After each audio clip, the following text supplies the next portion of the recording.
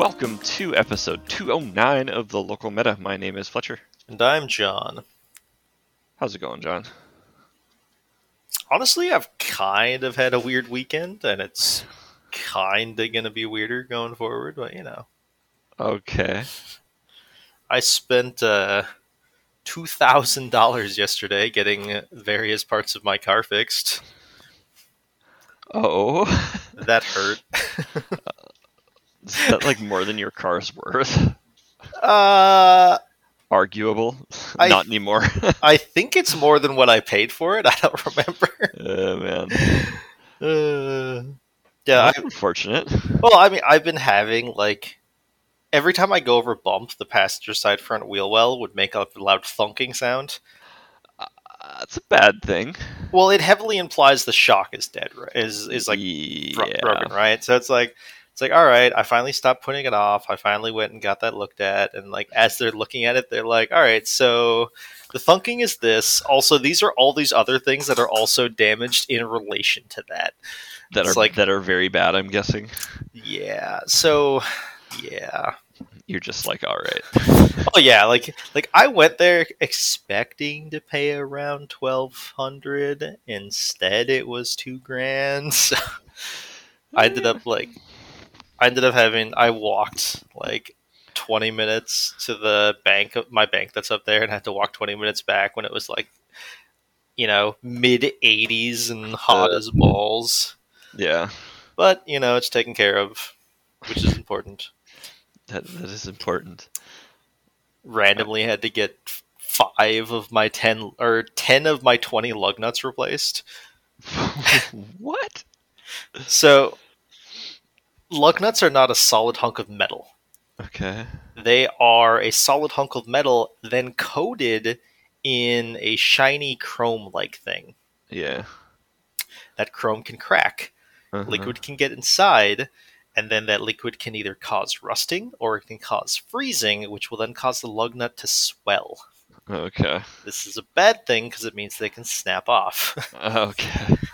And 10 of my 20 lug nuts required a larger tire iron than they should have to take off, so I had to get those replaced because they literally said they wouldn't put the old ones back on. Uh-huh. Were you give them to me? So I had those were $9 or $8 a piece, which was sad, but Oh, dang. But one of the lug screws apparently was also a little damaged, but they just they threw that one in for me. They're just we'll throw you a bone on this one. Yeah, we had an extra one in stock, so we just gave you that one for free because we didn't mention it to you earlier. So yeah, if we felt bad. Yeah. So that's yeah. Okay. Well. And then now tomorrow I get to drive out to Michigan. So hooray! Go me. Yeah. I'm just tired because I was on a train for 16 hours and didn't really sleep, so... That sounds miserable. It's not as bad as you think. It's better than being on most modes of transportation for that long. True, because at least on a train you don't have to do anything. Yeah, and you can I laid down and stuff, but it was just never. You don't really get good sleep. Yeah. So I'm kind of running on fumes right now, but... One other complaint about getting my car done yesterday. Oh, yeah. My appointment was for 11. Uh-huh. I was there at 10:30 because I'm me. Yeah. I did not leave there until 20 to 6. Oh gosh. Because they didn't the checkup to find out what was wrong with it wasn't. It took an hour. Uh-huh. And then they didn't get a chance to start working on it until after 2:00. Should have hit me up. I'd let you borrow my car. Well, I didn't know how long I was going to be there, so just saying. I ended up not making it to the Friday pre-release in time. Oh no! I didn't want them to hold the pre-release for me, and I knew I was going to be 20 minutes late. Mm-hmm. So I unfortunately did not get to play yesterday, even though my pool looked like it would have been insane. Womp womp. Yep. So it goes. Yeah, but in any case, we get to talk about the set today. We do. Day late and $1 short, but at least we can talk about it. But Oh, I'm sorry. actually not opposed when we end up doing these reviews after the fact, Hmm. because after pre-releases, because we usually means that we've interacted with the cards at least a bit, right? Yeah. We have more to say on the matter. Well, maybe that's something we can look at doing. We would love to hear people's feedback on that. But so Adventures in Forgotten Realms. Is it Adventures in Forgotten Realms or Adventures in the Forgotten Realms? In the Forgotten Realms. Okay, Sorry, I forgot the in there. it's very important. They are the Forgotten Realms, not Forgotten Realms. Well, I have forgotten about them, so. But yeah, so the first full air quotes crossover set, we'll say. Yeah, that I is what mean, this is. yeah, like I mean, it's all the IP owned by the same people, but it's still a crossover. yeah. I mean, this is one of those sets where if you asked anybody 3 years ago, they'd be like, nah, Yeah, right? Like, why would they do that? why would they do that? Um, it The looks like answer they is did. money. I mean, money. I like money. I mean, it looks like they did a good job with it. Agreed. Actually, I someone was saying on a podcast I listened to that this set did a really good job of making the set look awesome Hmm. without making the cards look stupidly overpowered. Yeah. Like this is a like people forget that this is a core set, and it is definitely of core set power level. Oh, is it really a corset? Oh, I Yeah, suppose they're not doing a corset this year. yeah, this is taking the place of a core set. Oh, okay. So like it's not a true core set in the sense that it's not, M22, Yep. but it is definitely weaker than what one would normally expect out of a set lately, which Yeah. has been it's been a nice trend since Throne of Eldraine that as the sets have been coming out, they've just been making them weaker as times have been going on. Yeah. Which, I'm ready for a depowered standard. yeah, we need it. Mhm. I don't. You probably haven't heard because you've been away, but there's actually on Arena you can play 2022 standard.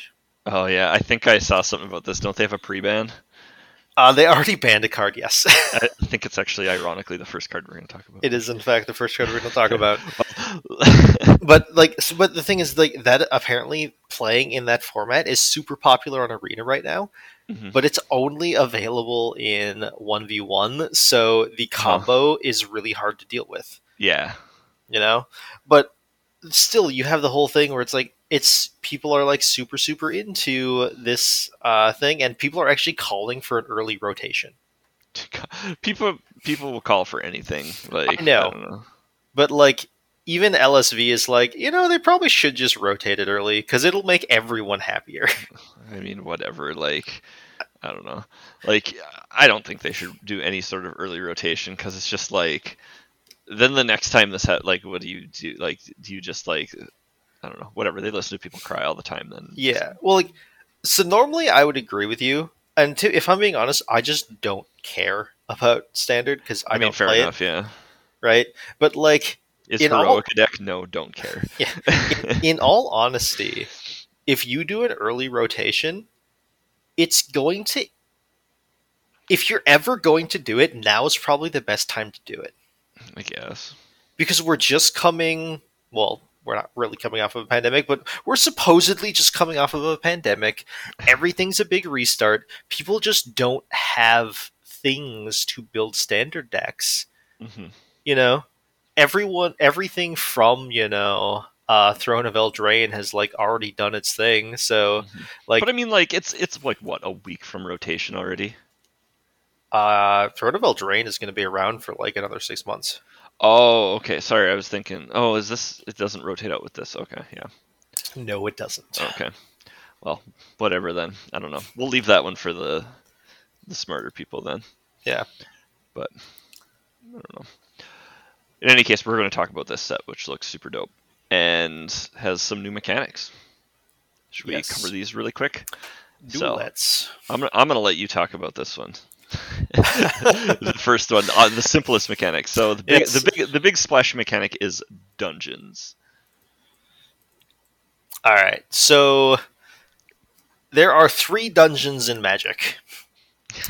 There is Mines of Phandelver, Dungeon of the Mad Mage, and Tomb of Annihilation.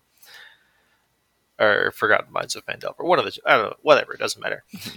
Uh, this is the incremental value mechanic of the set. There are certain cards that they have a trigger that is called venturing into the dungeon. And when you venture into the dungeon, one of 2 things happen. You either go into the first room of the dungeon, which is actually shown on a card, and the dungeons are extremely. People are complaining that there's too many of them because it's like impossible to get tokens because they take the place of some of the tokens. People like collecting tokens. I'm the I mean, main reason why I do too, but you know, right. Like I have way more dungeons than I'll ever need because you only ever need one of each. yeah, right. But that was their whole thing, is they said they were going to make it so the dungeons were going to be super available, which they've done. Good on them. Yep. So you either venture into the dungeon and go into the first room, or you advance a room into the dungeon. And each room in the dungeon has 1 or 2 arrows you can follow that will then bring you into a different room, and you get the effect of that room. It is extremely minuscule incremental value until you actually complete the room. Like it's like scry 1, get a treasure token, get a goblin token. Like, not a lot is going on. The shorter a dungeon is, the less impactful the effects are. Tomb of Annihilation basically exists for the sole purpose of making everyone in the room miserable. I mean, that's flavor. Yeah. Like, everything it does is symmetrically bad for everyone. Like, everyone Yeah. loses 2 life. Everyone loses 2 life unless they sack a creature. Everyone loses 2 life unless they sacrifice a land. Yeah. And the 4th room is just like, you get a 4/4. Yeah. Just, that's all you get. It's a 4/4 with Death Touch. Yeah, it's a 4/4 with Death Touch, but like the Mines of Phandelver, like the final one is the 5th room is you draw a card, Yeah. and Dungeon of the Mad Mage is like 7 different rooms to get through. Yeah. And it actually is like a really good payoff. So was it draw 3 cards and reveal them? You may cast one of them without. Wow, that is good. Yes. So obviously, if you're gonna go all in, you go all in on that one. If you're just going for like normal value, you go with the Lost Mines. Speedrun Tomb of Annihilation. Well, the funny thing is, I only have ventured into 2 dungeons throughout my 1 1/4 pre-releases that I've done. Yep. I won 2 separate games off of venturing into Tomb of Annihilation because the when you first enter the dungeon, deal 1 damage to each player. That 1 point of damage won me the game. Oh my god. It was kind of great. Yeah, but so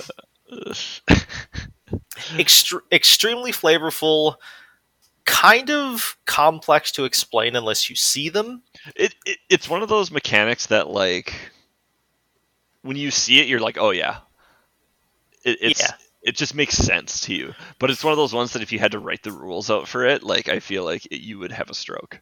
Yeah, and the one really nice thing that I do like about the one cool thing about it is you can go into the same dungeon multiple times. Yep. So you're not locked into like, well, shit, I've done the other 2. Now I have to do Tomb of Annihilation when when you're at 1 life or something insane like that, right? You can go through the same dungeon multiple times. Yeah. So, go a little bit of loot run going on. Yeah. A little bit of minor incremental value for the most part. Oh, yeah. But it looks like a cool mechanic. I dig it. I'm a fan. I do actually really like a lot of people are like big downers on it, like, I don't want to have to carry around these tokens from now until the end of time, like blah blah blah. It's like, you don't, unless you have a card that uses it. Is it going to be like the people that's like, oh, you basically just got to carry the tokens because now that they're in the game, kind of thing? Yeah. Okay. It's like Well, if you you don't suck. I'm sorry. yeah, if you don't have the tokens, you're just giving away free information to your opponent. No, because The tokens, why are you showing your opponent your tokens anyways? right? But One of okay. those people who like has a token that deck doesn't actually run on the top of their see-through deck box, so people think they have information and they play around it, and then they're like, "Oh, jokes on you! I'm playing blue-white control." Lol. Lol. Gotcha. Got him. All right. So, the second mechanic is classes. So classes are sort of the ugly love child of sagas and level up cards. So, I don't know if I'd say they're an ugly love child. okay, There's definitely a lot of loving going on that yeah. results. So, all classes are an enchantment with a subtype class, and they have basically abilities that happen on them. So, when you play the card, you gain the first level of the class. So, like, I have cleric class in front of me. I'm just gonna use this one. They have art like a saga, so that's kind of where they get that, but which is cool. Uh, so the cleric class costs like a 1 white, and it has the ability if you would gain life, you gain that much +1 instead. So then as a sorcery, right? Is that a sorcery, right? Yep. Okay. So Yes. then as a sorcery, you can pay the cost for the next level. So its level 2 cost is 3 and a white. The level 3 cost is 4 and a white. And you have to go in order, obviously. So and you add the ability of that level when you get to it. So the level 2 one is whenever you gain life, put a +1/+1 counter on target creature you control. So now you would gain that much life +1 and put a +1/+1 counter. And then if you pay the cost again, which is 4, or the next cost, which is 4 and a white, when this class becomes level 3, return target creature card from your graveyard to the battlefield. You gain life equal to its toughness. So it's a cool effect, and then that sticks around. Unlike a saga, it doesn't just get sacrificed. Yeah. I will say one really cool, neat little trick they did with these Hmm. and sagas is Yeah. they put the art and the text box on opposite sides. Yeah, I didn't. Yeah, I just realized that. So they actually do. They are for being very not visually distinct. They are visually distinct from sagas. Yeah, Just like that subtle little thing that like stuck yeah, out to me when I was first looking at them. I'm actually the classes are sweet. I love the idea of level up enchantments. yeah. That is a really cool thing, and this seems Like like a perfect way to execute it. First off, yes, and I know Morrow doesn't like activated abilities on enchantments, but honestly, you can't really make these as anything other than enchantments. it would be tough unless you made it its own card type, which that's just Yeah, awkward. I think it's much cleaner making it an enchantment. yeah, and like I do really enjoy the flavor of these cards. How they're just like you are literally leveling up as you put mana into this, and you just like you're doing other things. Yep. But like you like as you said, you don't lose the rank 1 and rank Hmm. 2 abilities. You get to keep them. Yep. You just get to add on to them, and they all play really well together. And I really think it's cool. Yeah, So they all seem like really good cohesive designs that really further the theme of that class. yes, I will say the one that I disagree with, Hmm. because I didn't feel like it was worth bringing it up on its own thing, is the Bard class. Bards are not Gruul in my mind. Yeah, they are. Are they? Yeah, they are. I You're agree with the you're, red. you're thinking of Gruul as Gruul, and not Gruul as red and green. I don't agree with the green. I don't know. Bards typically are green. Are they? They have been. Well, yeah, but that doesn't mean that they should be. Yisan the Wandering Bard. Yeah, that doesn't mean he should be. I don't know. Like I feel like. I mean, what color should it be otherwise? Like red mono is red. red is a lock. Yeah, mono red. I like red green. I think I'm okay with that. There's sort of that chaotic quality to them with the like, and there is a lot of nature built into it. Some ways I could see them as mono red as well too, like music as a mono red thing. But I think music has a lot of sort of nature built into it. Or remember, not in D&D, yes, all bards are music based. Not Hmm. all actual bards are purely music. I That is get it, what. but we're working Oh, with we're working with yeah, yeah, tropes yeah. here. I was like, this is less me contradicting you and Yeah. more me complaining about D&D Okay. because I want to play a goddamn bard. I don't want to sing a goddamn song. I want to give an inspirational speech and make everyone feel pumped up to all shit. Well, you can do that in my next D&D game. I know you'd let me get away with it. Sorry. You'd be like, That might. inspiring song. Nah, I'm gonna stand up and give a goddamn speech, and you will applaud me. Well, I'm just going with the next D&D game I run. Good luck getting there. Yeah, I know. But classes, I mean, that's a big thing. They're cool. I like Yeah, them. big fan of Uh, classes. so the other mechanical thing is D20 rolls. Yay! Yay! So there's some cards that say roll a d20, and then they have it literally looks like the tables from the player's handbook too, um, Yep.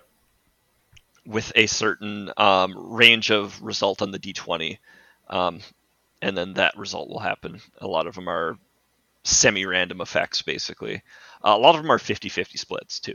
So Yeah, this is actually apparently a consternation point for some people who think that the nat 20 roll is not good enough and the rolling of a 1 should be worse. okay. My retort to you is it's magic. It needs to be balanced around something, you douche nozzle. Here's, Like I'm just gonna go off here. I wonder who said that, but not who you think. Well, you know who said it. Well, I showed you who said it for the 20 roll. oh, okay. Someone else was complaining about the fact that rolling a 1 isn't detrimental enough. Okay, whatever. Yeah, Like, I don't know. I think it's fine. I like the splits and stuff like that. Most of them are coin flips where it's like, do this thing or do this thing slightly better. yeah. And And I here's the think that's deal: perfectly fine. you can't tell a Magic player, "Hey, 5% of the time, if you use this card, you're going to lose the game," and Yeah, right. expect them to actually play it unless their name is Fletcher. Yeah, I mean, I would play the hell out of it and Yeah, stuff you'd like be that. like, all right, what's all right, what's the downside? Yeah, right. Here's the deal. Give me my less than coin flips. Yeah, Embrace randomness. But I will say, I actually one of the classes is the barbarian class, which is all about like rolling more dice and getting benefits from rolling dice.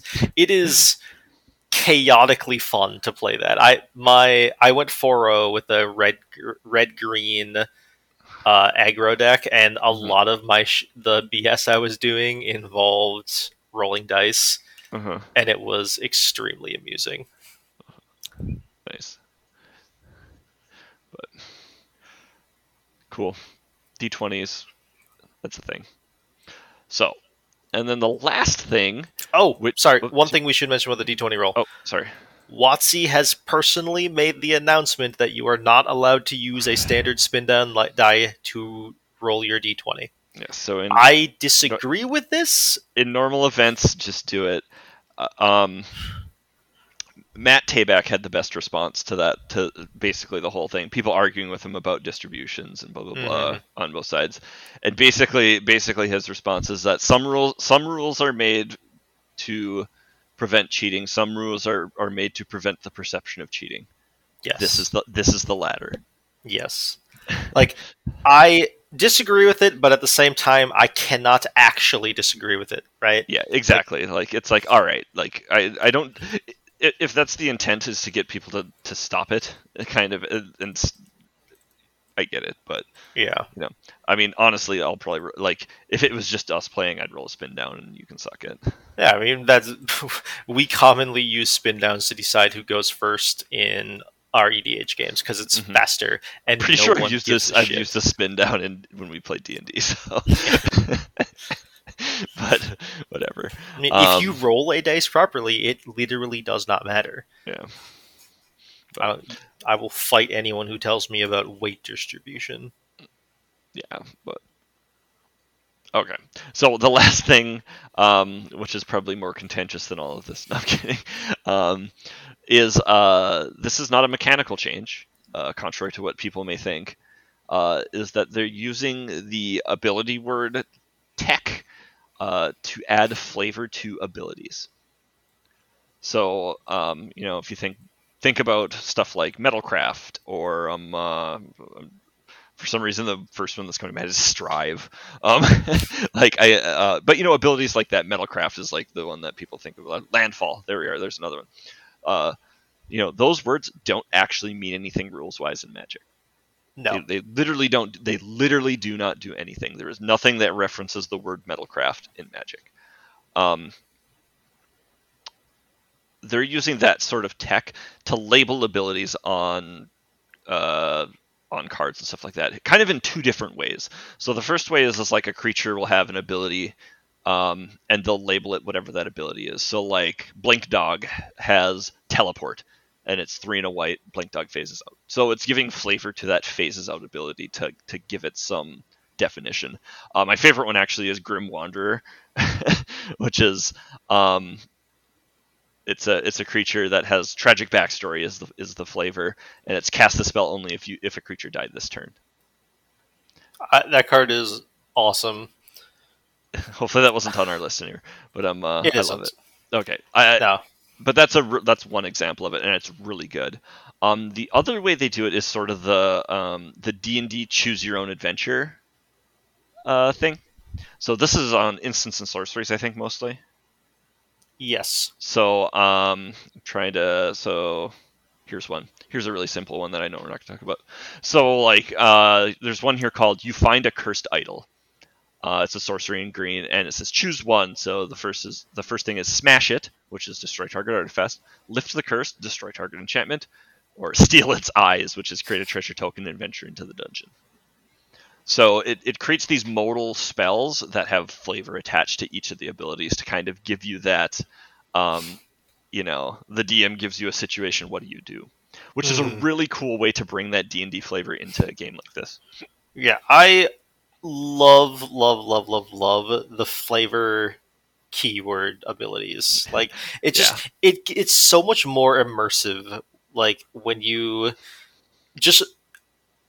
don't even need to like say what you're doing when you do the stuff. It's like just reading it is cool. Yeah. Like I really enjoy it.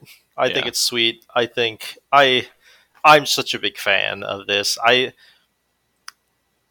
There's not quite as many cards as I originally thought there would be for us to talk about in flavor. There's still a decent chunk of them, obviously. I mean, this does ooze flavor. This whole set does. Yeah, but like it's one of those things where like this whole set oozes flavor, and I could just talk about almost any card and why it's sweet flavor wise. Yeah, right. Because of stuff like this. Yeah, and like so, I will say I like that they're doing this. This is actually something that's done in a lot of other card games. Mm-hmm. I hope they can't overuse it though. Yes. If this is something that comes up in other sets, it's not going to have the same resonance that it does here. I think there's certain places they can use it, but I think they have to be very careful with it. Yeah, I think it is perfect to do this in D&D. Yeah, exactly. Because a lot of the lines that they're using are actual things in D&D. Like the main one, the Dawnbringer Cleric. I was just looking at that one, yeah. Cure wounds, dispel magic, gentle repose. Yep, right. That is a spell, and a spell. 3 cleric spells, right? Yeah. Yeah, it's just, and they're all low-level cleric spells. It's perfect. Yep. Or even the really subtle pieces where they use it, like so they have the treasure chest. Yes. And there's only one of the lines on it has flavor things, but it's like, you pay for a sacrifice it, roll a d20. Most of the things create treasures, but if you roll a 1, you lose 3 life and it's labeled trapped. Yes. And that's the only one that has that, which is cool. That gives good effect there. Yeah. But all right. So that's all the new mechanics. Should we talk about a couple cards here? Let us venture into the dungeon. Yeah, now that we've talked 20 minutes without actually looking at the cards. But all right. Cool. And you didn't have faith. I had faith. All right. Well, I'll kick it off with our first ban card. So the first card we have is the Book of Exalted Deeds. White for a legendary artifact. At the beginning of your end step, if you gain 3 or more life this turn, create a 3/3 white angel creature token with flying. White, white, white, tap, exile the Book of Exalted Deeds, put an enlightened counter on target angel. It gains you can't lose the game, and your opponents can't win the game. Activate only as a sorcery. This card is sweet, and as mentioned, is banned in Standard 2022 Yeah, because that format is only available in Best of 1. You can activate a Faceless Haven, which is every creature type. You activate this and put it on the Faceless Haven, and your opponents can most likely not destroy the land. yep, And as a result, they will never lose. yep, And apparently, it's a thing that people will play the mirror match with this, and they just kind of both sit there. yep. And they just it's like locked out, and that's it. Yeah, it's like you can't deck, you can't lose, you just sit there. Reminds me of Ixalan block constructed with the Yeah. cycling. Yeah, but So uh, this card is cool. Yep. But that is so ridiculous. it is. Yeah, it's one of those things. Like, this is a cool card though. I like the card. I think it's a cool design. Yeah. Even if people make it less fun, but I don't know. Yeah. All right. Next up, we have Loyal Warhound. 1 and a white for a 3/1 creature dog. I love this dog's face. This dog is just the doggiest dog. So here's the deal: if this dog was like a military general, he would look like the German like the like really old school like Ottoman German officer with like the like twirled up mustache and everything. Yes. He has Vigilance, and when Loyal Warhound enters the battlefield, if an opponent controls more lands and you search your library for a basic plains card, put on the battlefield tapped, then shuffle. So A Paladin Steed is a celestial spirit in animal form. Love it. So this is Knight of the White Orchid, but worse. But is it worse? Yes. So it's easier to cast Vigilance than a 3/1. I suppose a 2/2 first strike is just better.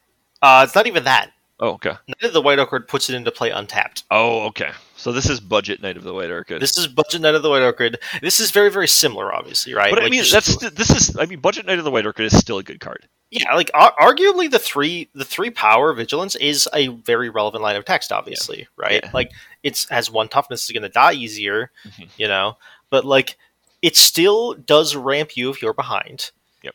Like the main reason why it's worse is because if you were on the draw with Knight of the White Orchid, you could play it, get a land, play another land, and cast a second 2-drop in the same turn. Yeah. Right? It just gave you that little burst. This doesn't do that. Yeah. It's still perfectly fine.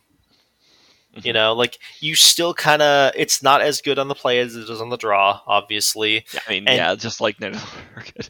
And if you do play this on turn 3, it's going to, like, unless you have another 1-drop you can play, you are effectively losing out on a mana by not casting a 3-drop, but it's still fine, Yeah.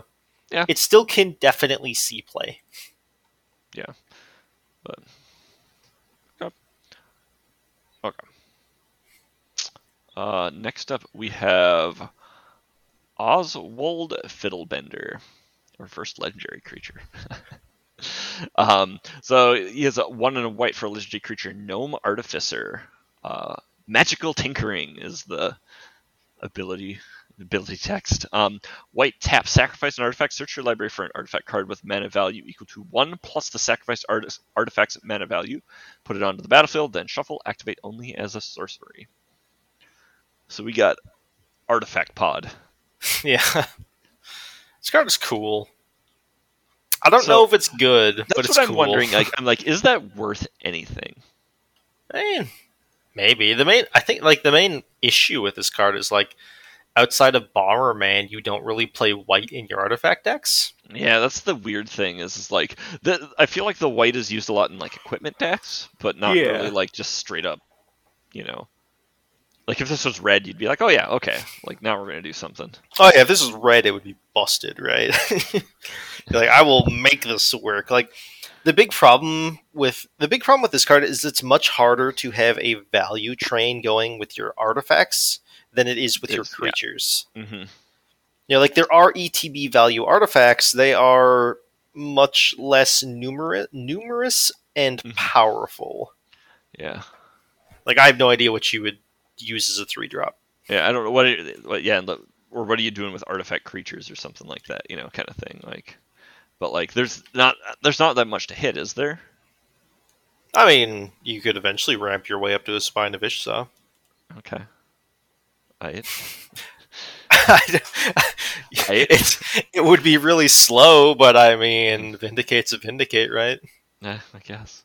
I mean, like I suppose there's like enough like 1 and 2 cost stuff where like maybe this is just some sort of value piece or something in a different type of deck. Maybe I don't know, but I because mean, like I mean, cashing in your rocks for something is not it's not nothing in nothing. a Like, certain place. the biggest downside of this card is it has to be mana value equal to 1+. Yeah. It is not equal to or less than, it is equal to. Yep. Which is obviously harder to just kind of like have a value chain of cycling artifacts going, right? Yeah. So, But I don't know. If nothing else, it's an interesting effect. yes, it is. It's one of those effects that you look at and you're like, it wouldn't take much for this to be insane. Yeah, right. But it's just like they just dialed it back enough to maybe not be insane. We'll see. I don't know. Yeah. Maybe people will be tutoring up their friggin' book of exalted deeds with it or some shit. Yeah. Wait, they can't. It's banned. All right. All right. Next up, we have Demi-Lich. Blue, blue, blue, blue. For a 4/3 creature skeleton wizard. The spell costs a blue less to cast for each instant and sorcery spell you've cast this turn. Whenever Demi-Lich attacks, exile up to one target instant or sorcery spell from your graveyard, copy it, you may cast the copy. Of note, you still have to pay the mana cost. Mhm. You may cast Demi-Lich from your graveyard by exiling 4 instants and or sorcery cards from your graveyard in addition to paying its other costs. So I just have an admission to make really quick. Alright. If you had blanked out the set symbol and like all the stuff that like identifies this as an official card, and were like, is this from custom magic or a real card? I would have bet all my money on custom magic. Right? uh, this card is wonky as all shit. But it's really cool. This is a weird card, man. I don't even know. I don't know what to think about it. I don't know if this card's good or not. I'll be honest. I'm like, I have no idea how good this card is. Yeah. This card definitely has potential to seeing play in, like, at least historic. It's just like in like spells that like the spell kind of decks. Yeah, I mean, this card is effectively free if you're already playing Phoenix, right? I was gonna say, I'm like, do you just slam it in Phoenix and you're just like, all right. There's like roller skates Phoenix, get more value with my cards later. Obviously it doesn't have haste or flying, but like this card is still really like a 4/3 for It's like a 4/3. a blue. It's a 4/3 that like gives you the opportunity to recast stuff too. Yeah, right. So you're just like, all right. So I guess I'm gonna go, Faithless Looting, or you'll go Brainstorm into Faithless Looting into Opt, into cast this, and to trigger my 2 Phoenixes that I discarded, and just Sure. All right. Why not? This card's weird, and I have no idea what to think about it. I'm just gonna leave it at that. I think. I would not be surprised if this card saw play. I'll be honest. I would not be surprised either. You could be like, oh yeah, this card saw play in Vintage. I'd be like, yeah, I can see it. I mean, I could too. Yeah, I will say I don't know why it doesn't have flying. I feel like it both looks like it should, and I'm pretty sure Demi-Liches can fly. Okay, well, flavor miss on their part, I guess. I don't know. Yeah. I mean, what's really so bad about a 4/3 flyer? I mean, it's just one better than a exactly Phantom Monster, and it costs blue, blue, blue, blue. It's basically Phantom Monster. Yeah. All right. So, enough of that nonsense. On to other nonsense. All right. Next up, we have Mind Flayer. 3 blue for a 3/3 creature horror. Dominate monster. When Mind Flayer enters the battlefield, gain control of target creature for as long as you control Mind Flayer. It's that one fairy, but it costs more, doesn't have flying, and it's a +1/+1. That one fairy. Yeah, there's a 4-mana 2/2 flying fairy. Sword of Temptation. There we go. Oh yeah, okay. Okay. I mean, Hey, Sword of Temptation is a powerful magic card. I'm like, this is just looking at the ability on this card, I'm like, this has got to be just fine, right? Like, Yeah. I mean, the biggest downside of this card is it costs 5 mana, right? I mean, yeah, And even that's kind of just like, alright. yeah, it's like, Like, is it good enough for standard? Maybe. yeah, I mean, who knows, right? Like, the difference between this and Dragon Lord Salumgar is a lot, but it's not that much. The difference between your car and a Ferrari, I mean, Hey, my car sounds like a Ferrari. I still have that hole in my exhaust. I mean, I'm obviously being facetious, yeah. but at the same time, like, this card isn't like, so. Dragon Lord Salumgar, it costs 6. Does it only cost 5? I think it costs 5. No idea. So Dragon Lord Slumgar, it's a 3/5 instead of a 3/3. It has flying and death touch. So basically, Dragon Lord Slumgar is much better on the defensive, right? Yeah. And also Dragon Lord Slumgar can steal planeswalkers. Okay. But the thing is, while yes, this is both a worse attacker and a worse blocker, it is easier to cast. You don't have to be playing 2 colors. Yep. And it's still just a really powerful effect. Yeah. Is it good enough for standard? Like I said, I have no idea. But if you had asked me if Dragon Lord Salumgar was good enough for standard when I first saw him, I would have said no. He probably would have laughed in somebody's face, right? They're like, "Is this good enough for standard?" I'm like, no, they just kill it and then they get the creature back. What's the point, right? Yeah, right. And then I ended up going on like one of my most dominant runs ever in standard, playing Dragon Lord Salumgar in my goddamn deck. So. All right, yeah. Sometimes things just don't make sense. Sometimes your bulk rares get banned in every format. Shit happens. Yep. All right. You got this one. All right. There we go. Next up, we have Acererak. Whatever. Yeah, Acererak. I feel like there should be one less E in this goddamn name. These are D&D names. They are utter nonsense. Yeah, this is old school D&D names. The Archlich. This is the boss of Tomb of Horrors, right? Yes, this is the boss of Tomb of Horrors. Okay. So 2 and a black for a 5/5 legendary creature zombie wizard. Oh shit. Oh shit. When it enters the battlefield, if you haven't completed Tomb of Annihilation, or sorry, it's the boss of Tomb of Annihilation, not Tomb of Horrors. Sorry, yeah, okay. Tomb of Annihilation and Tomb of Horrors are actually 2 completely different things. Yeah, because F you. Tomb of Annihilation is specifically created with the intent of crushing the souls of the people who power game. Yeah. Tomb of Horrors actually has like a sweet story to it. Yeah. And there's like velociraptors, which is also awesome. Okay.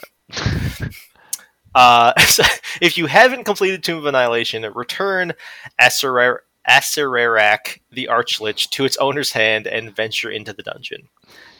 When card name attacks, for each opponent, you create a 2/2 black zombie creature token unless that player sacrifices a creature. Dope. This card is on this list because of me, and that's because, I shit you not, this card is seeing extremely minimal, but it is still seeing play in Legacy. What? It goes infinite with Alurin by itself. What?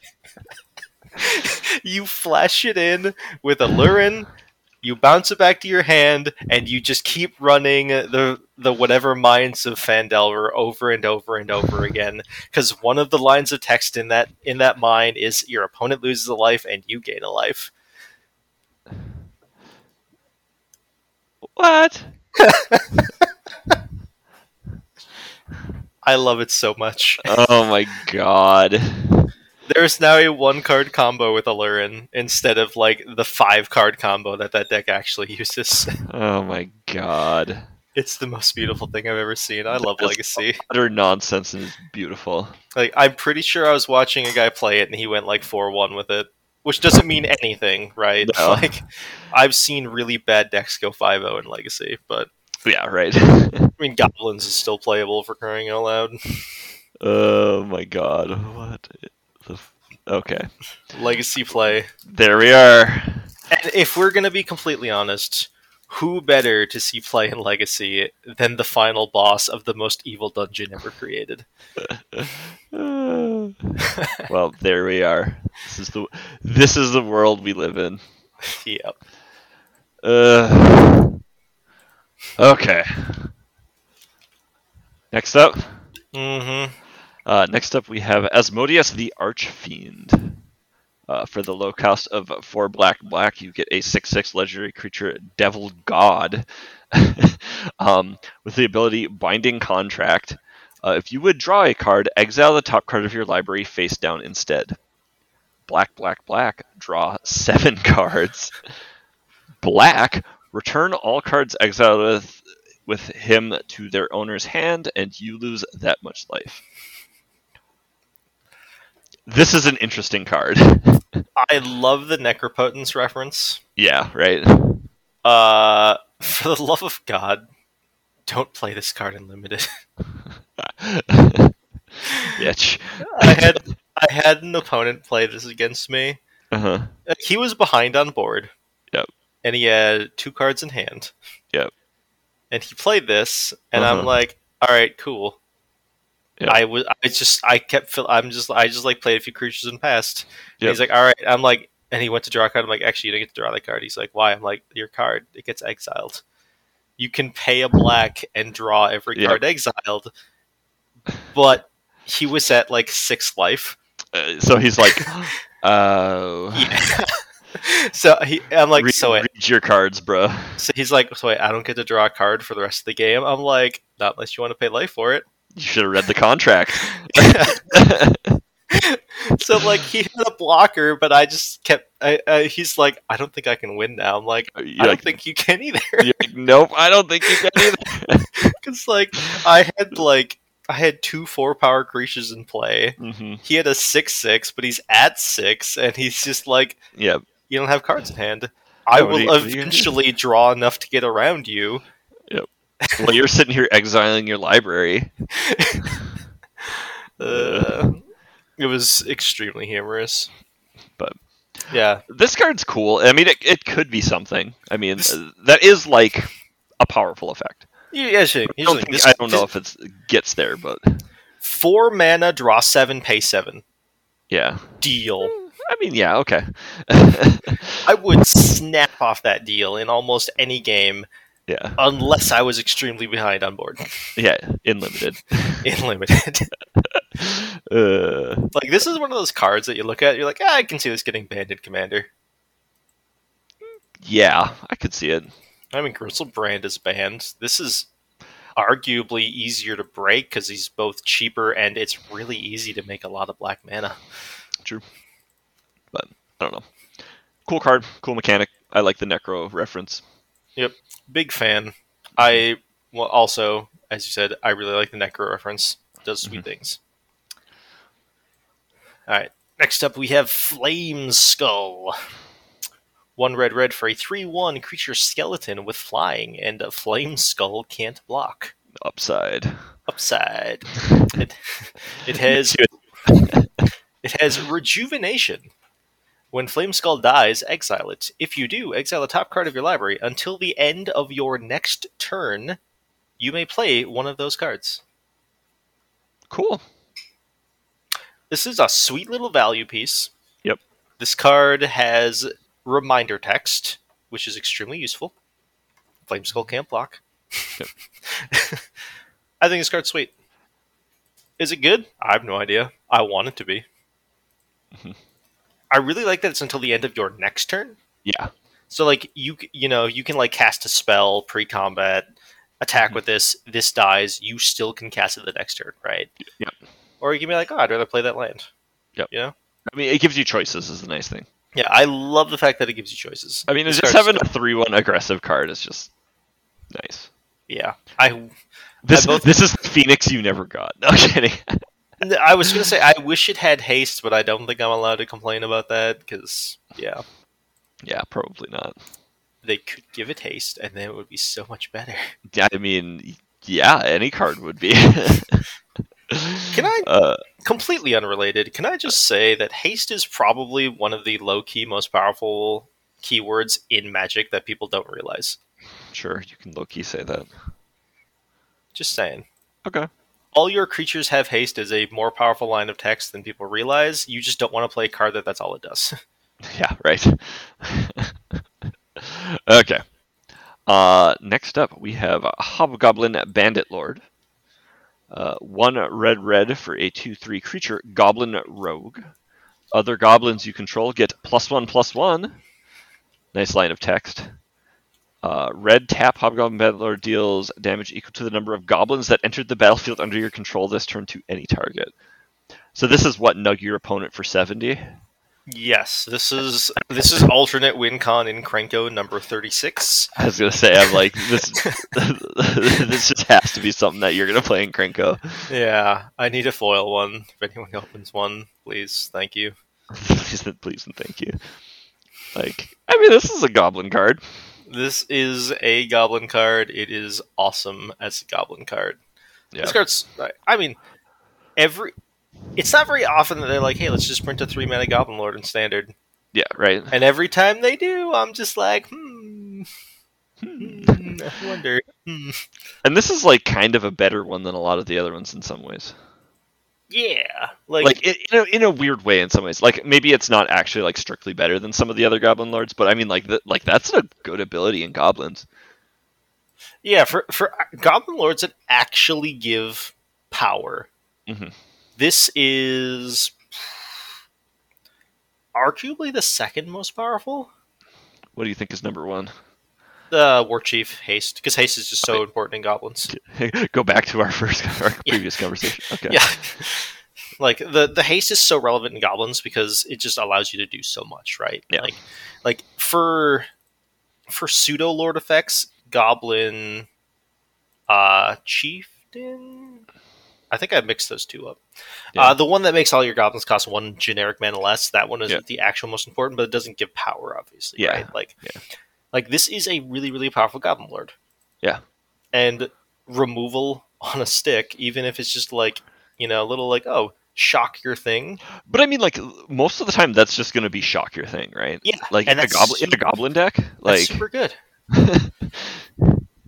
you know, I mean, even if it's like, even if it's like I don't know, whatever, searing touch your guy or something, but Yeah, I mean, like here's the thing: most of the time you don't want to send your lords into the combat zone anyways. yeah. So like even if all this is like, oh, I just get to tap it and like ping my opponent for 1, that's still Mhm. something, right? Yeah. Reach is powerful. Yep. Cool. All right. Next up, we have Minion of the Mighty. Red for a 0/1 creature kobold. It has menace. It is menacing. It also has pack tactics, which is actually, I think this is actually a keyword in the set. There is multiple instances of multiple cards that have pack tactics written on them. Oh, okay. They are all green or red. Oh, okay. And they all trigger off the same thing. So in Minion of the Mighty attacks, if you attacked with creatures with total power 6 or greater this combat, you may put a dragon creature card from your hand onto the battlefield tapped and attacking. Whew. All pack tactic cards trigger off attacking the creatures with power 6 or greater. Okay.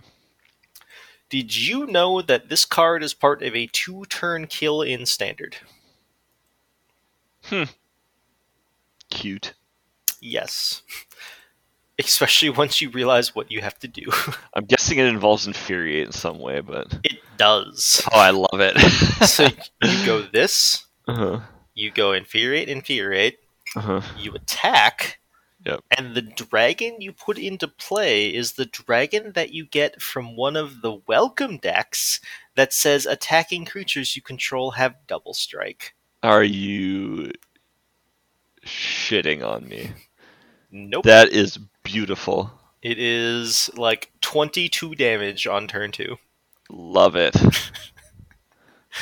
Fragile as hell, and you need like a perfect. You I mean, to be need. fair, you need what? You need so what? 1, 2, 3, 4, 5. Oh, so you need a perfect 6 card hand, I Yeah, suppose. you So, need okay. 2 mountains, 2 infuriate, 1 kobold, 1 dragon. Yep. Oh, this is dope. Anyways, It's hilarious. Is that's it good? hilarious. No. I mean, that's the most koboldy thing ever. Right? It ain't good, but when it works, oh man. Oh, kobolds. All right. Oh, Suppose we it's got me, next. isn't it? It is. So next up we have Circle of Dreams Druid. Green, green, green for a 2/1 creature elf druid that has the ability tap, add green for each creature you control. Hooray for more mana dorks. Hooray. I mean, this is going to be a good mana dork, though. In certain situations. In certain situations, yes. The fact that this costs triple green is steep. I mean, it's steep, but also it's one of those things where it's like, okay, I play my triple green thing and tap it for 5. Yeah. Like, you know. I mean, this is just Gaia's Cradle number 15 in elf decks, right? So, yeah. I mean, you know, it's nice having options. yeah, it's good. It's good to have all of the mana. All of I mean, it. like, sure, triple green is steep, but I don't think you can look at a card like that and be like, "Oh, this card's shit." No, not in the slightest, right? Yeah. Like I said, the biggest downside to this card is the fact it's triple green, which means you can only really play it in mono green decks. Yeah, but I mean, And those are the decks that want this exact effect. yeah, you just need to have a payoff, and I don't know what that currently is. Yeah, they're probably all. I mean, someday we'll see it. Yeah. So, I mean, it's still sweet. I am definitely not going to be annoyed about its existence. Mhm. I'm a fan, so. Alright. Alright. And the last, but certainly not least, in my opinion, one of the single worst artifacts in all of Magic, because no one. In I all of feel like. Magic or in all of D&D? In all of D&D, sorry. Okay. Yeah, you're right. People have a weird hard on for this, and I don't get it. Right? Alright. The deck of many things. 5 for a legendary artifact. 2 and tap. Roll a d20 and subtract the number of cards in your hand. If the result is 0 or less, discard your hand. I love how this punishes you for having cards in hand. Right. I mean, the deck of many things, like, it punishes you It does. for your sins. That's all it does. 1 through 9. Return a card at random from your graveyard to your hand. Alright. Right. 10 through 19. Draw 2 cards. Ooh. If you roll a natural 20, put a creature card from any graveyard onto the battlefield under your control. When that creature dies, its owner loses the game. Its owner loses the game. Now that is a win con. No, that is an effect. Is it good? God, no. Oh man, I want to build a deck around this and just sacrifice effects. Right? Just gonna point out, this has a worse chance of succeeding than unexpected results. A perfect unexpected results hand. A perfect unexpected results hand. Yes. Which, if you're playing unexpected results, obviously you're gonna have the perfect hand. Every time. It is only destiny. I mean, this is a cool card. Honestly, this card has way more upside than the actual deck of anything. Oh yeah, this card is sweet. This card is something that's like, I should probably just put this in Karn, because all Karn is doing stupid things with stupid artifacts. Right? Yeah. But I don't know. It's cool. It's splashy. Like, I don't know how good it actually is. It's this is a card that you're like, yeah, you snap play this in like sealed, right?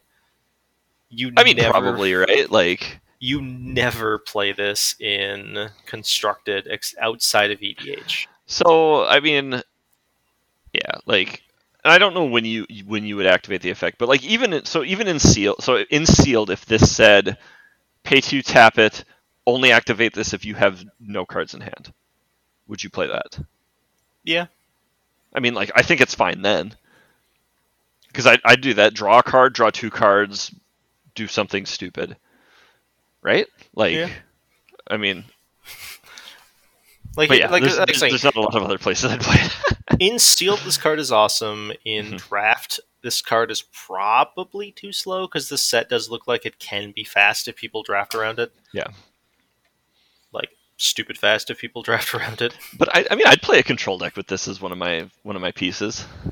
Not necessarily the win con, but just like a value piece. I would play a mid-range deck with this as one of my pieces. I mean, everything in draft or everything in this is mid range. I'd play more towards the control end because that's just how I do it. But Yeah, just gotta remember though, subtract by the number of cards in hand. yeah, true. I suppose you don't want to be sitting around with a big mitt full. Yeah. I don't think I would want to activate this if I had more than two. Yeah, as I said, I'd most of the time I'd run it if I had no cards in hand, or I'd activate it with no cards in hand. Yeah. but but yeah, I mean, otherwise it's like sometimes you get got, right? Yeah. Like it's a d20. I don't know, but I do like how this card properly punishes you for rolling poorly. yeah, it does. Discard your hand, but Yeah. so all right. Well, there's all the mechanical cards for this set. We should have a lot Yeah. more flavor and some random gripe cards. Yeah. But I don't know. I'll be honest, as somebody who has been around D&D for a while and is very critical of a lot of the things that D&D has, the set looks really cool. I will admit I was going to be curious how much you actually were into this set because you are so critical of D&D and Yeah. you don't hate it, but you're definitely not a fan of it. I'm not really even into like the flavor of it and stuff like that, but I like how they handled the flavor, a lot of the flavors and stuff like that. I don't necessarily like D&D tropes in a lot of ways. Yeah. And I actually take a lot of issue with some of those like D&D fantasy tropes. So, but yeah, overall, I do really like the look of the set though, and I do really like some of the D&D aspects they did bring to it. Um, yeah. I think they did a really good job. Mm-hmm. I actually really like the little adventure hooks that they have on all the basic lands. Oh Also. yeah. Like that looks really like that's really cool too. Like the flavor text basic lands basically. Yeah. But yeah, but I don't know, there's a few misses which we'll discuss later, but as of right yep, now, I think they did about as good as can be expected for yeah. this. So, all right. So we'll hit the rest of those up next week. But for now, you can send feedback to thelocalmeta@gmail.com. You can catch us on Twitter at thelocalmetapc. Come check out thelocalmeta.com for links to the Discord, Patreon, stream, all that good stuff. Maybe we'll actually do a stream where I'm involved instead of you just streaming Halo. I've been busy being gone for various things in life. So, but someday Yeah, we got to get you playing more Super Metroid. we do. Need to see if I can figure out how to do some of the fancy tricks and shit. Oh, they're not that bad once you figure out the movement. I'm sure you can do. I don't know. Wall jumping still confuses me, so. Wall jumping is not easy. You kind of have to learn the feel for it, but yeah. So. All right, John. Anything else before we wrap it up? I think I'm good. Cool.